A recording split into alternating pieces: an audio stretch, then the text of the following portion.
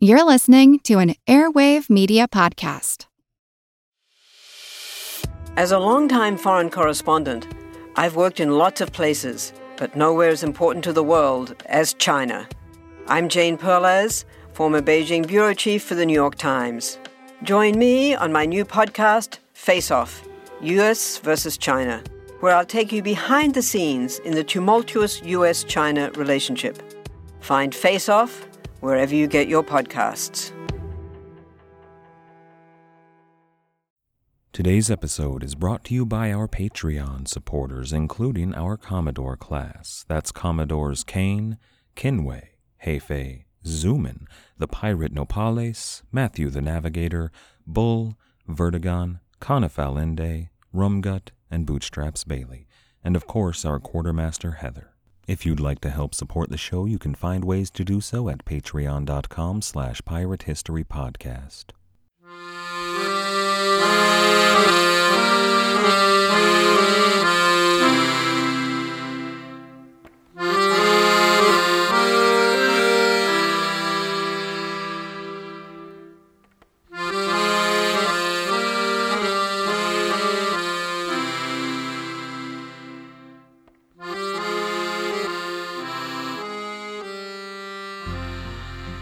Hello.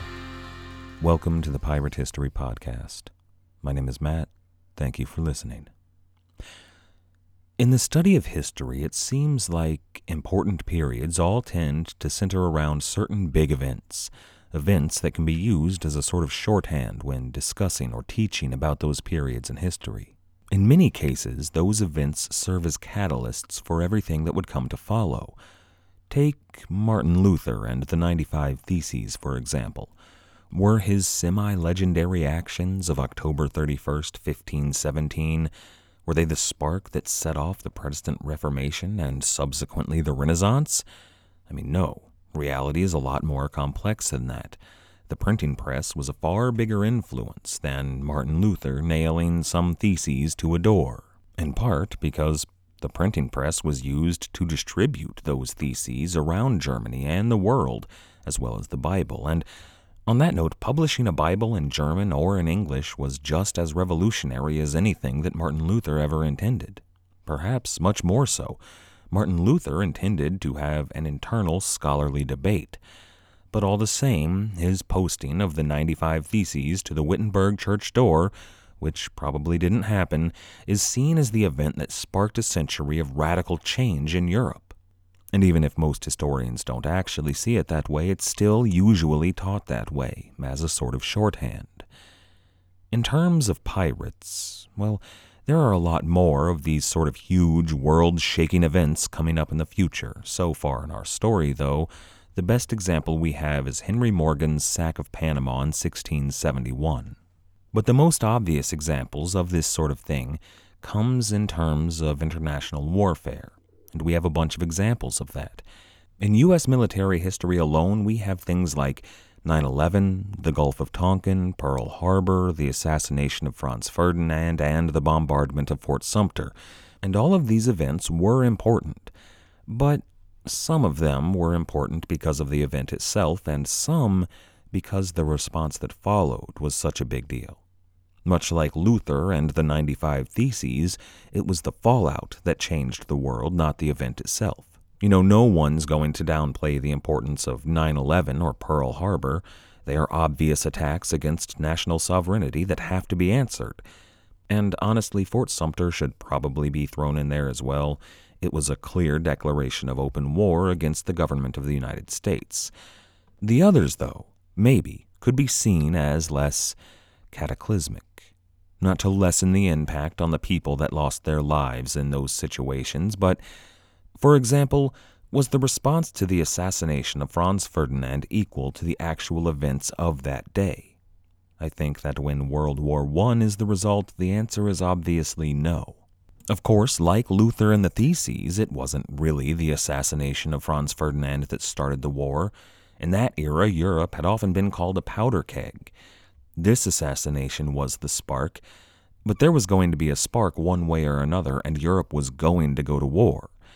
And of course, when it comes to the U.S. in World War I, we didn't really care about the Crown Prince of Austria-Hungary or yet another war between France and Germany, but it was still what began a war that we got involved in. And then there is the case of the incident in the Gulf of Tonkin during the Vietnam War. There are plenty of conspiracy theories about really all of the events that we've mentioned so far.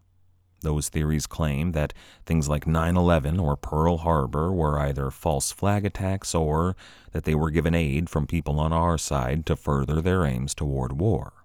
And you see this kind of thing a lot. The Reichstag fire in Nazi Germany, for example, it used to be generally accepted that agents within the Nazi Party either actually set the fire themselves or arranged for the fire by conspiring with an actual communist revolutionary within Nazi Germany. And I love the story that idea tells. A bunch of hardcore, dyed-in-the-wool Nazis telling a communist agitator that they secretly really hated Hitler and desperately wanted to see his regime fall, and they could help make it happen. They could ensure that the guards weren't there and leave the materials in place for him to go in and deal a severe blow. I think about a movie like that, about double agents with a murky past who begin to question their own actions and their own loyalties. However, these days the view that the Reichstag was a false flag attack has been challenged, and pretty convincingly, but the narrative of a false flag attack still holds a place in people's minds. So even that conspiracy theory, which used to be accepted, is now being argued against. Holes are being poked in it. But in the Gulf of Tonkin, the conspiracy theory around that event is, well, it's not a conspiracy theory, it's conspiracy fact. See, in 1964, the U.S. was already involved in the war in Vietnam. We had been for years on one level or another, but it was all in a limited capacity. We're not talking about thousands of soldiers, we're talking about a few U.S. specialists going in to aid either the French or the Vietnamese troops there. But then, on the 2nd of August 1964, an American boat was attacked in the Gulf of Tonkin. Sort of. There was a unit of U.S. gunships shelling a settlement on a nearby island when 2 or 3 North Vietnamese gunboats showed up. One of the U.S. ships, the commander, the Maddox, fired off 3 shots. Now they said, the crew and commander of the Maddox, that those 3 shots were warning shots. But the Johnson administration would later claim that those 3 shots never happened. A brief firefight broke out and ended pretty quickly. There was virtually no damage to any of the U.S. ships aside from 1 bullet hole in the superstructure of the Maddox. But then, 2 days later, on the 4th of August, a flurry of reports suddenly came into the Pentagon stating that another firefight had broken out, and this time it was serious. There were gunboats and submarines and dozens of torpedoes, all Soviet-made and commanded by the Vietnamese, and all of them were firing on the American vessels all at once. Again, the Maddox was in command. Back at the Pentagon, the Defense Secretary, Robert McNamara, was already busy firing off memos to the President and his generals and planning the counterstrike. But there's one big problem with all of that. That August 4th attack never happened. Within just a few minutes, the Pentagon learned that the subs and the torpedoes weren't there. They knew almost immediately that this attack hadn't taken place. Reportedly, these reports that initially came in were from what they called ghosts in the radar. But McNamara and President Johnson went ahead with their plan anyway. They acted as though that attack had taken place, and then they told the U.S. people and the Congress that a terrible attack had occurred against U.S. troops and that President Johnson had to be given full authority to oversee the war in Vietnam. Congress passed the Tonkin Resolution, and President Johnson was given that power. And this isn't just some wingnut conspiracy theory out there. This is from, first of all, the Pentagon Papers, which were written inside the Pentagon as a history and list of objectives for Vietnam, and then were leaked to the New York Times in 1971. Later, the New York Times would say that President Johnson, quote, systematically lied not only to the public but also to Congress, end quote. But you could still argue that they weren't valid. That leak may have been a forgery. but any doubts over their validity were dashed in 2011 when the Pentagon Papers were declassified. They went along with a report from a modern team of NSA historians who confirmed that the attack never happened, at least not like President Johnson and his administration said. In short, they confirmed that the Johnson administration lied. They fabricated a vicious attack and used that lie to go to war. Now that's an age-old tactic of those in power. People have been doing it ever since human beings fought wars. At one point in our story, not today, but later on, Spain will burn her own shipyards to get an excuse to fight the English. The gunpowder plot, when Guy Fawkes apparently tried to blow up the Parliament, well, even that's been put into question again and again. And then, in 1608, England may have done the same thing in the Mediterranean. This is episode 96. The War Against the Corsairs. Let's take a step back to the inciting incident in question here, in 1608. It was that attack, or series of attacks, against two English merchantmen, the Charity and the Pearl. Looking back on those attacks, from today we have only one document to go off of. It was a letter written by an English sea captain, the captain of the Charity, from Lisbon. Charity and Pearl, though, well, they were small ships. Generally, they were inconsequential in the vast sea of merchant trading in the Mediterranean. And, well, they were far from the first to suffer at the hands of Mediterranean pirates. Their crews absolutely went through a harrowing experience, but certainly not a unique one. So why did that attack, or those attacks, why did they set off a chain of events that almost shut down English shipping in the Mediterranean? The Dutch and the French as well halted or slowed their shipping for some time. But why was it this attack? Why not the capture of dozens of other ships by Barbary pirates throughout the decades? Now, it might be that the captains responsible for these raids, namely Ward and Danseker and their underlings, were European. Perhaps, to England and the Netherlands, that seemed like evidence of a serious pirate problem rather than just the barbarous nature of those in Barbary. But if so, why Charity and Pearl? Why not the capture of Little John, or, as it was known then, John Baptist, or the capture of York Bonaventure? Why not any of a number of other ships taken by European pirates in the previous few years? I'd like you to think about the possibility, although an unlikely possibility, that the attacks on Charity and Pearl were overblown, or maybe even falsified.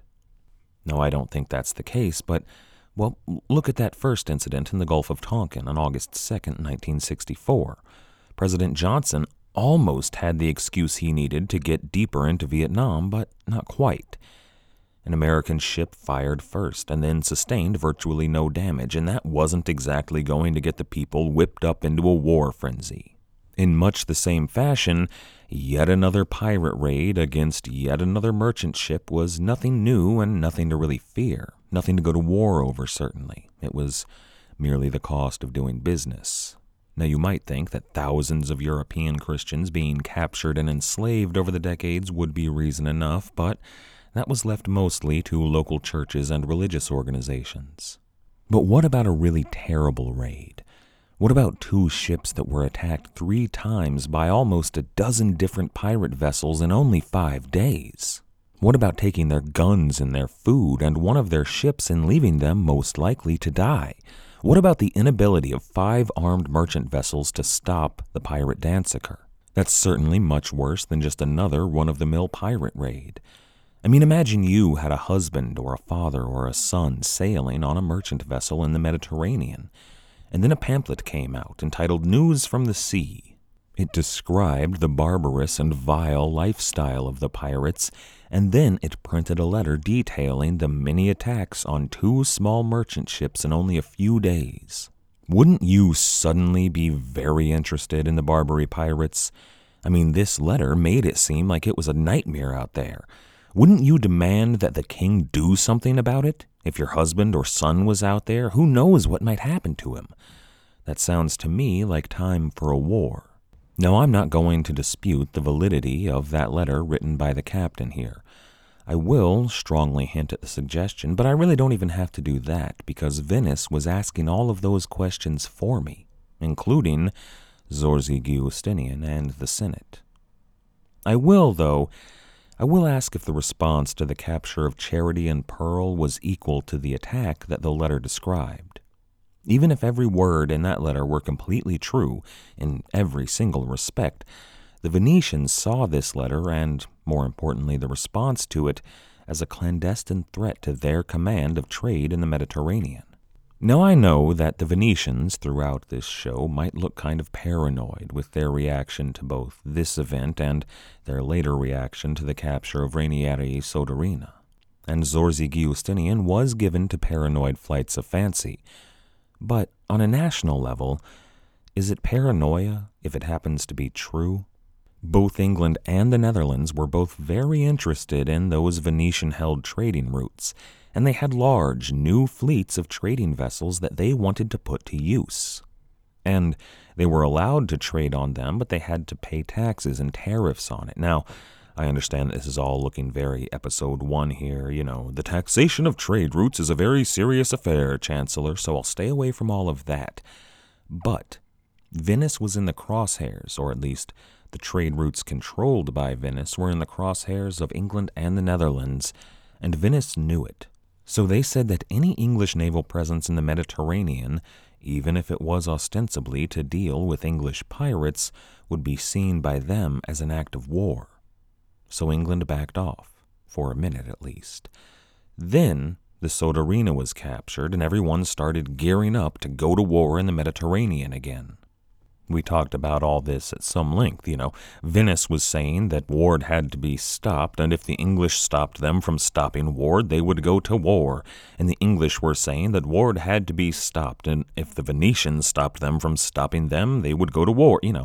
It was a lot of ridiculous back and forth. But things did look like war for a minute until, suddenly, John Ward sank off the coast of Greece in waters owned by Venice. And Venice just said, "Oh my, look at that. I don't know what happened over there. However, here are 2 Italian sailors with a surprisingly detailed account of the entire affair." So war was averted there, and Venice held on to her trading routes. But that didn't stop the problem of the pirates. They were still out there, and Venice was woefully unequipped to deal with them. And if they couldn't do it, and they wouldn't allow England or probably even the Dutch to do it, who was going to deal with the pirates?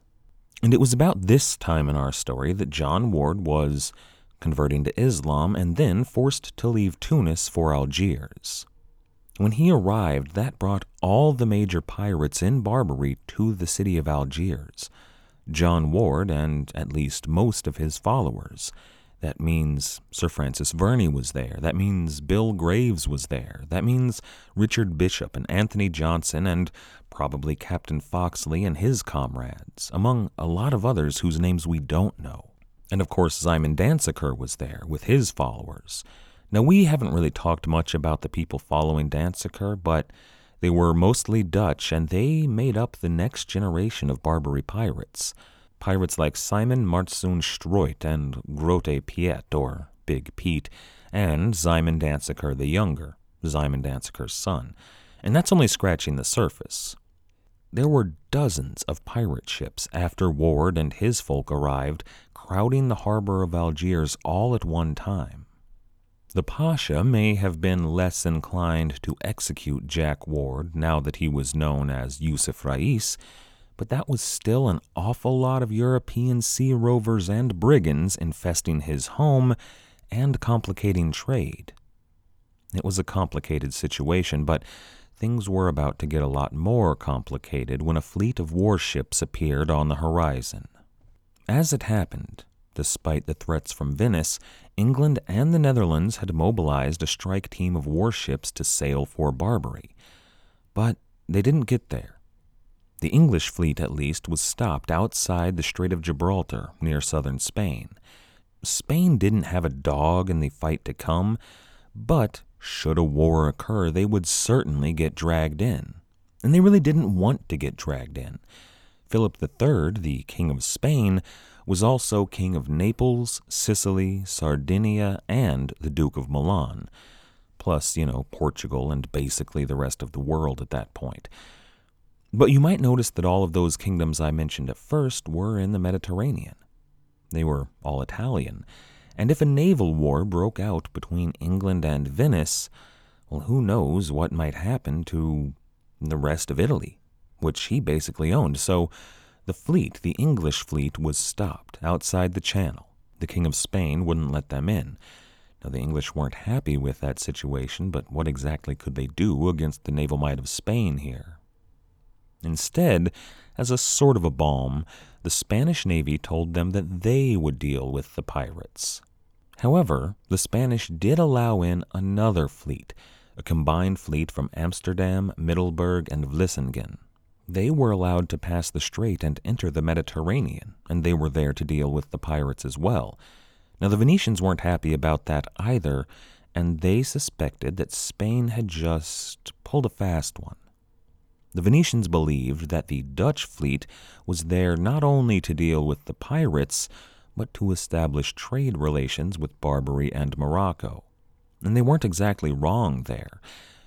Venice believed the reason Spain had done so was to allow the Dutch in, let them make those trade relationships, and then retake the Netherlands once their truce had ended and what would be known as the 80 Years' War began again. And they might not have been wrong about that. I mean, the Spanish were going to try and retake the Netherlands, they just failed to do so. But those Dutch ships, they weren't the fleet that arrived in Algiers in 1609. Do you remember a while back we talked about an English knight, a privateer, MP, diplomat, writer, and traveler named Sir Anthony Shirley? He was imprisoned by King James I, and the Parliament saw his imprisonment as illegal, and it was one of the reasons that they drafted up the form of apology and satisfaction to rebuke James I. Well, after he was released from his wrongful imprisonment, Shirley left, feeling essentially exiled from England. So he knew something of John Ward's displeasure with his home country, and Shirley was also very well acquainted with the Muslim world. He'd traveled extensively through the Muslim world, from the Ottoman Empire all the way to Persia, and actually in Persia he would be made a prince and given exclusive trading rights, and finally made an ambassador to Moscow, Prague, and Rome. So he was a former privateer, an exile from England, and he had close ties to the Muslim world, so Shirley was uniquely suited to speak with John Ward. They had a lot in common. That's why, when Anthony Shirley wrote John Ward a letter, he attempted to dissuade him from piracy and what Shirley called a villainous life. Now, Ward wanted nothing to do with all of that. It probably didn't help that when Sir Anthony Shirley wrote that letter, he was writing from Naples in his position as Admiral of King Philip III's Mediterranean fleet.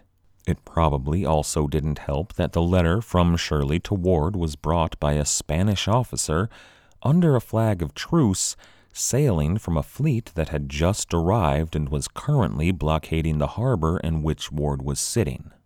That letter was drawn up in the wake of the Soterina disaster, when Spain finally decided to deal with the pirates. King Philip told those English ships that they couldn't pass the Channel, but he did task Sir Anthony, an Englishman, with dealing with them. So Shirley outfitted a fleet and prepared to set sail on the hunt when, he probably learned that all the pirates, including Ward, were gathered together in Algiers. More on that in a moment. But it was his fleet, Anthony Shirley's fleet, a Spanish fleet from Naples, that sailed on Algiers. Although Shirley wasn't there, he wasn't in acting command. That honor went to a man named Don Luis Fiascardio. Shirley, though, was Fiascardio's boss back in Naples. However, Fiascardio did see that the letter was delivered and got Ward's reply. What appears to have happened here is that Sir Anthony tried to lure Ward away over to Spain's side, or probably more specifically, to his side. If Sir Anthony could talk John Ward into leaving the pirate life as well as the Muslim world behind, it would be a major political move, and if he could talk him into joining his side, that would give Sir Anthony a powerful ally. And who knows here? With Sir Anthony's contacts in England, where he'd spent some time in prison, as well as Venice, where he'd spent some time in prison, and Persia, where he was a high official, and he'd spent some time in prison, and the Ottoman Empire, where he'd spent, a few days in prison, not to mention his current friends in Spain and the Holy Roman Empire. Well, if Sir Anthony had all of those contacts and the ally in John Ward, he might be able to do something truly bold. Maybe, with a Spanish fleet and all of his new former pirate friends, Sir Anthony could sail for Morocco and intercede in the Civil War. Maybe he could set himself up as governor of Morocco for Spain. Or maybe he could sail for Tunis, Tripoli, or Algiers and oust the local pasha there. Maybe he could set himself up as governor there, or, if he was bold enough, maybe even as a king of a newly established nation stolen from the Ottomans.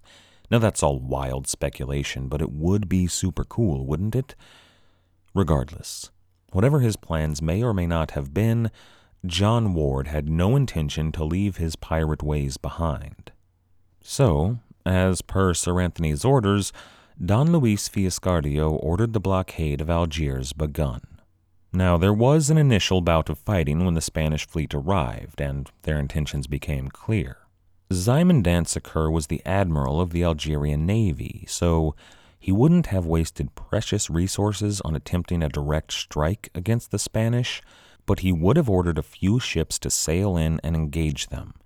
See, the Algerian Navy was a privateer navy. Much like Port Royal some 65 years later, the privateers offered a sort of protection, but asking them to engage in a frontal assault against superior odds was unlikely to work out. Now, the Pasha did have a few round ships designed by Danseker, but they weren't enough to take on a small fleet of Spanish galleons. They had guns at the fort as well, but they were a bit too far from the Spanish to be of any use, unless the Spanish came in close. But that initial bout of fighting was instigated to allow a few ships to escape. Very likely, the Pasha wanted word sent out to Tunis and Tripoli and probably Alexandria and even Istanbul that he was under attack in Algiers. And then, Danseker and John Ward wanted to get a few ships out as well. Now, we don't know who he sent out, but whoever they were, they must have been that rare blend of expendable and invulnerable that makes for a perfect henchman.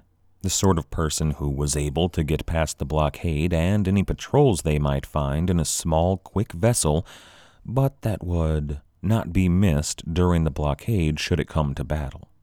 So the pirates engaged the Spanish fleet, kept their attention diverted until those small ships were well beyond the horizon. Then they pulled back into the harbor of Algiers and set to wait out the blockade. Don Luis had an impressive fleet there at Algiers. He was himself a skilled and honored commander at the head of at least half a dozen fully armed Spanish galleons. Now, that's not a wartime fleet, but combined with the smaller craft he had along with him, it was plenty to keep the pirates from escaping. But I do sort of wonder what Don Luis's plan was here. It's been suggested that the Spanish, Don Luis in particular, as well as his boss, Sir Anthony, didn't expect to find all of these pirates here in Algiers. They may have been chasing someone, one of Danseker's men maybe, or even Danseker himself, when they arrived at Algiers to find the harbor not only with a few pirate vessels, as they expected, but filled with pirate vessels. That force, combined with the guns from the fort of Algiers, would be far too much for the Spanish to take the harbor, let alone take the city. So they wouldn't be able to destroy the pirates here, but they could blockade the harbor. I tend to like that point of view, because if they did know what was going on in Algiers, all of these pirates assembled there, I wonder why they didn't team up with that Dutch fleet, maybe toss in the English that were left waiting at the strait, or maybe invite the Venetian Navy to come join. A force like that could wipe up that pirate problem in an afternoon and take Algiers in not much more time than that. I mean, I know why they did it. The Spanish weren't exactly on good terms with England or the Netherlands or Venice. And then there were the diplomatic concerns to take into account when attacking a city that was still technically ruled by the Sultan. But even without those problems, assume they did destroy the pirates and take Algiers, well, what would they do with the city when they got it? You know, if everyone here had been friendly and Catholic, like it was a crusade, they might have gifted the city to the Pope and made it sort of a crusader state, a Christian stronghold to check the power of Islam. But no one here but Spain was going to go along with something like that. Not Venice, not France, not the Netherlands, not England. So everyone here, the Spanish fleet and the Dutch and English pirates, waited around for something to happen. A blockade of this sort wasn't a siege. No one was going to starve or run out of water. They could get their food from inland as well as their water. But for a seaport, economically speaking at least, a blockade could be almost as deadly. But while they're waiting for something to happen, and we're waiting along with them, let's switch gears here.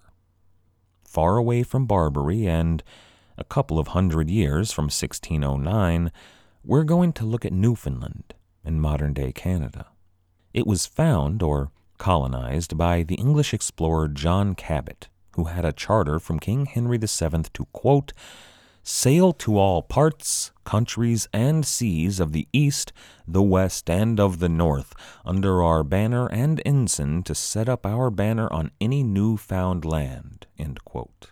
Cabot did as he was ordered, and on what was probably the first uncharted territory he visited, he gave it the name Newfoundland, Newfoundland. But the Treaty of Tordesillas was only a couple of years old when this happened, and the Portuguese were still taking it seriously, and England was still Catholic and didn't want to go against a papal bull like the Treaty of Tordesillas, so they handed it on over to Portugal. But then, in 1585, England wasn't Catholic anymore, and Portugal was part of Spain, and England was at war with Spain, and Queen Elizabeth really wanted some colonies, especially if she could take them from the Spanish.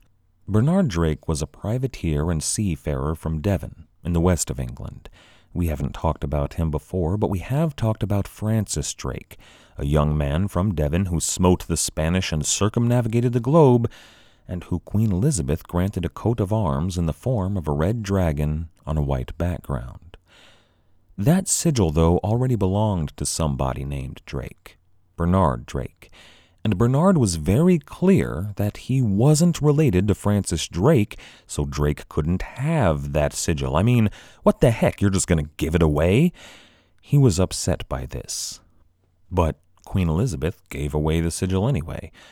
But then Elizabeth sent Francis out to attack the Spanish New World in a preemptive strike in a war that had just begun. But in that same year, 1585, Elizabeth tasked another of her gentleman adventurers, Sir Walter Raleigh, and his Roanoke Company, with claiming land in North America. Now, Bernard Drake was related to Raleigh, distantly, by marriage. I mean, obviously, the two Drakes here were related. They shared a name and almost a hometown. But, you can't just go about claiming a man's sigil because you sailed around the globe. It's not that hard. Anyone could do that. I would totally do that, but, I've got to go to Newfoundland over here. In fact, it's very possible that Bernard Drake was more closely related to Francis than to Walter Raleigh.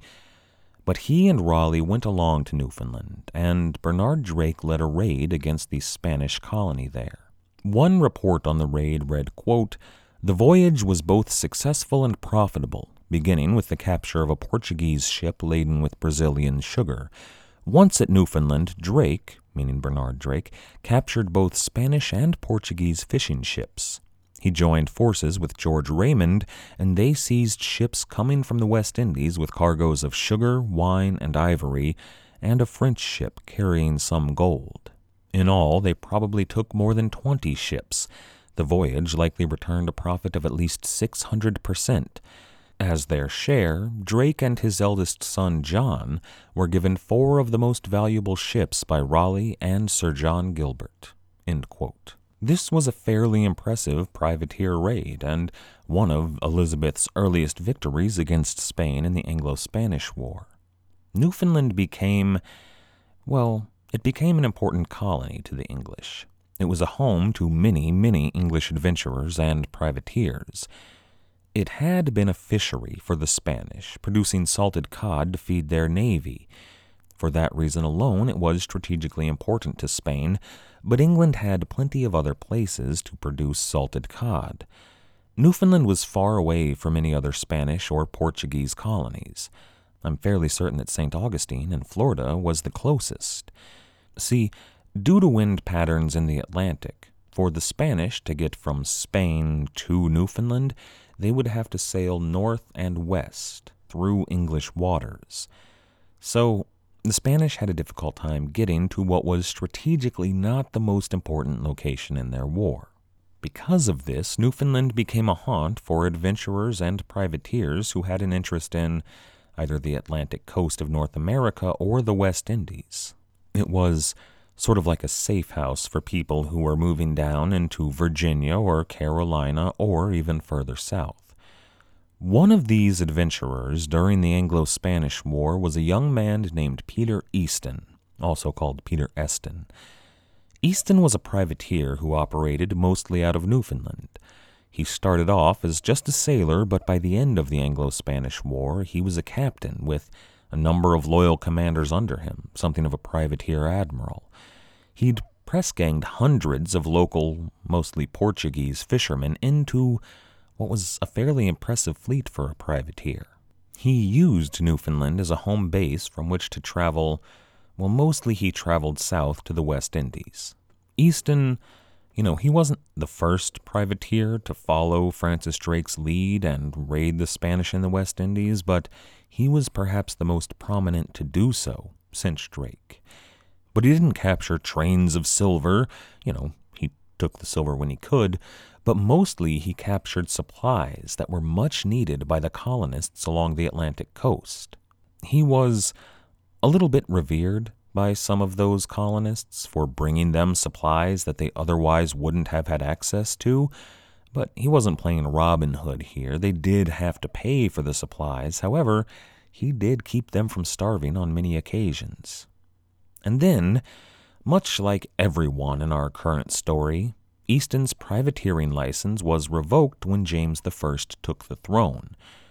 Now, men like Ward complied to this at first. Most of them did. They joined the Navy, but then they saw how awful life in the Navy was, so they went pirate. But Easton just kept up with his work.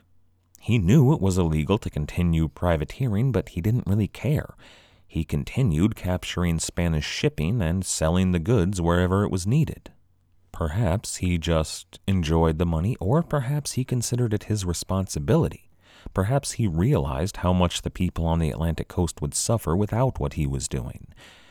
But he was named a pirate, and a price was put on his head.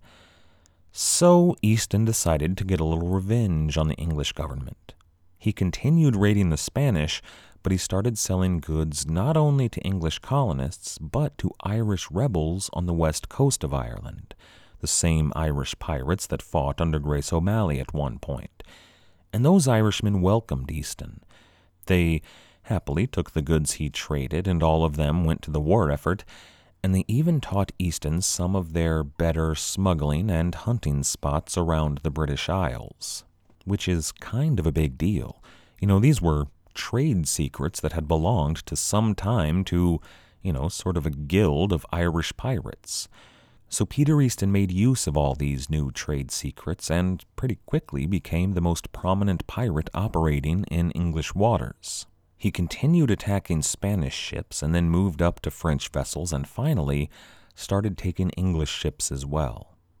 And it was around that time, when Peter Easton was becoming really prominent, that another pirate arrived in those Irish waters and made contact with Easton. His name was Tybalt Saxbridge, and he came, most recently, from Barbary. Saxbridge was one of Ward's men, or at least an associate of John Ward's. Now, I don't know why he was this far from Tunis, but it's fortunate that he was. He and Easton joined forces, and they ravaged shipping in the Channel and in the North Sea. They became something of a dream team there in England, or maybe a nightmare team if you were a member of the Navy or a merchant.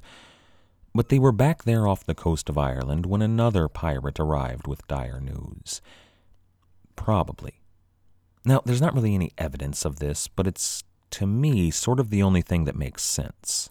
What we can say did happen is that Easton and Saxbridge and their fleet sailed from England to Barbary very quickly at just the right time to find Algiers and the pirates there under siege. Now, they might have left England for totally unrelated reasons.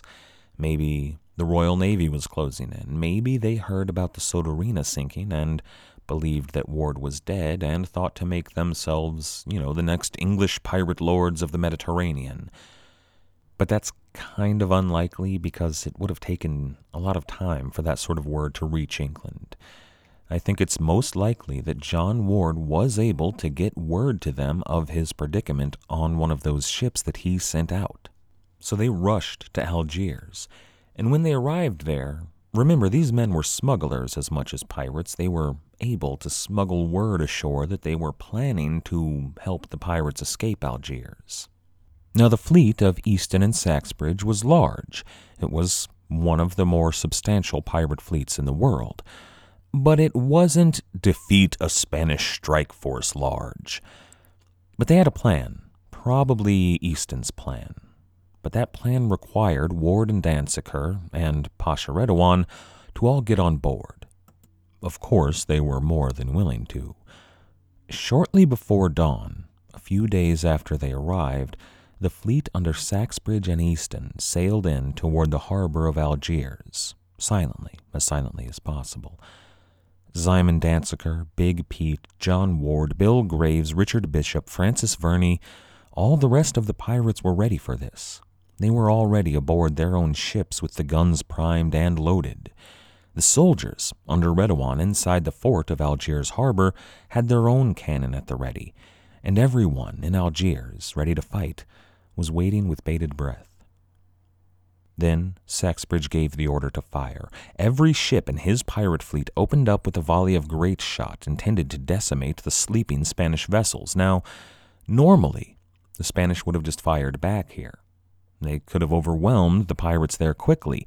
However, as soon as Saxbridge opened fire, the pirates under Ward, many of those that had been under blockade, they made their way behind the Spanish ships. Picture the blockade something like this. The harbor at Algiers has a narrow opening up into a large bay. The Spanish fleet had their ships arrayed perpendicular to that opening. Their guns were pointed at the harbor mouth and out to sea. Anyone who arrived or tried to escape the harbor would be in range of their guns. But when they were all focused out to sea, at the fleet of Saxbridge and Easton, John Ward sailed up to the east and got in behind their vessels. Then he opened fire on the Spanish from the rear, and this put the Spanish into a sort of a pincer move, if an imperfect one, although purposefully imperfect. The Spanish weren't able to move into position to fire on John Ward. If they did so, they would leave themselves open to fire from Saxbridge, and they were already vulnerable to fire from John Ward. If they ordered half of their ships to focus on Ward and the other half to focus on Saxbridge and his pirates, their fleet would be cut in half and they would be slowly losing a battle of attrition. So they had two options. First, they could sail for the harbor. That was the fastest mode of escape and may have been the safest looking. Second, they could sail away from Ward and Saxbridge, out to the west, and away from Algiers. Now that was a more dangerous move. It would leave them under fire for longer. So they initially made for the harbor. At least some of their ships started heading in that direction. But Don Luis thought better of that, and that was a good move on his part. See, the guns in the fort at Algiers were already loaded, ready to fire should the Spanish come in range, and Simon Danziger and all of his Dutch pirates were waiting in the harbor and prepared to force the Spanish, once they sailed into the harbor, directly into range of the fort's guns. That would have been a slaughter. But the Spanish commander saw through that and ordered his ships to leave through the one direction that they were left, the water of Algiers and the blockade against the pirates for good. This was a quick, almost surgical strike. It showed the kind of tactics that the pirates were capable of when they had the numbers. Minimal damage was done to the Spanish shipping, but the Spanish sailors had been under such a barrage so quickly that their will and morale and maybe even some of their good sense just left them. Ward and Danziger, along with all the rest of the pirates of Barbary that were all gathered in Algiers harbor, won a victory and chased them off. Now, that was a better position than they'd been in weeks. It's better to have no enemies blockading the harbor than some enemies blockading the harbor. But in a way, this took their position from bad to worse. As it turns out, Algiers had been home for the past few weeks of hundreds or maybe even a few thousand pirates. All of them were stuck in the city and unable to leave, so tensions had begun to mount. Normally, pirates would be going out on voyages and making money to buy things in town, but instead, they ran out of money very quickly but still consumed whatever they pleased, mostly on credit. In normal times, in Algiers, there would have been a fraction of Danziger's fleet gallivanting around town, drinking heavily and looking for a good time. But for all of these weeks that the city had been under blockade, there were almost triple the number of his men growing bored and, running low on wine. It became an expensive and occasionally violent problem. During the blockade, the pirates and many of the locals clashed a number of times, and the Pasha was growing tired of the situation. But he couldn't, ask them to leave because there was a Spanish blockade out there, and he couldn't arrest the pirates because, first of all, they were the only thing guarding his harbor, and second, there were way too many of them for him to arrest. Had he attempted to do so, or even started arresting a few pirates who got really out of line, the chances of order breaking down into civil disobedience and perhaps his overthrow were growing high. But now that the Spanish were gone, Pasha Redouan made it clear to Danziger and Ward that he wanted these pirates out of his city and his harbor. Danziger and his men were more than welcome to come back after they had captured some prizes of worth. Pasha Redouan would buy them, and he would consider buying prizes or goods from Ward if they were particularly nice. But until such time as they had something to contribute to the city, the pirates were kicked out.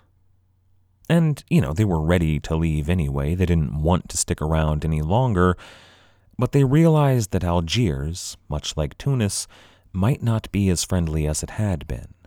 So they gathered in the harbor there at Algiers and discussed their plans. Next time, we're going to talk about what may have been the greatest event of this era of the Pirates of Barbary, and then we're going to begin to draw this story toward its close. I'd like to thank everyone for listening. I'd like to thank everybody who has helped to support the show, everyone who has become a patron on Patreon, everybody who has left us a review on iTunes or wherever it is you listen to the show, everybody who has donated to the show through the website or recommended this show to your friends and family. Without all of you, I wouldn't be able to do this, so thank you. If you'd like to help support the show, the best way to do so is to become a patron at patreon.com/piratehistorypodcast. Our theme music was, as always, The Old Captain by the fantastic band Brillig. If you haven't checked them out yet, I certainly suggest you do so. You can find them at brillig.com.au. That's brillig.com.au. After you're done over there, why not check out our website at piratehistorypodcast.com, or you can get in touch on Twitter, SoundCloud, or YouTube. As always, and most importantly, thank you for listening.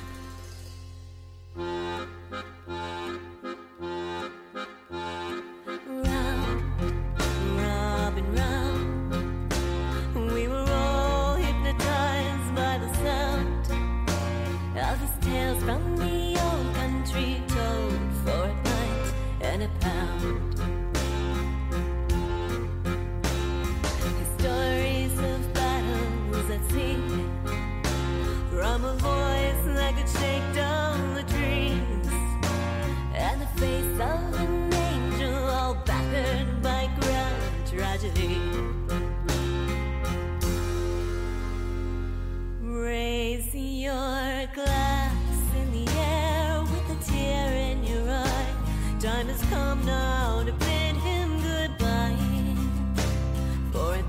light this morn, the old captain has died. Let him live on in legend tonight.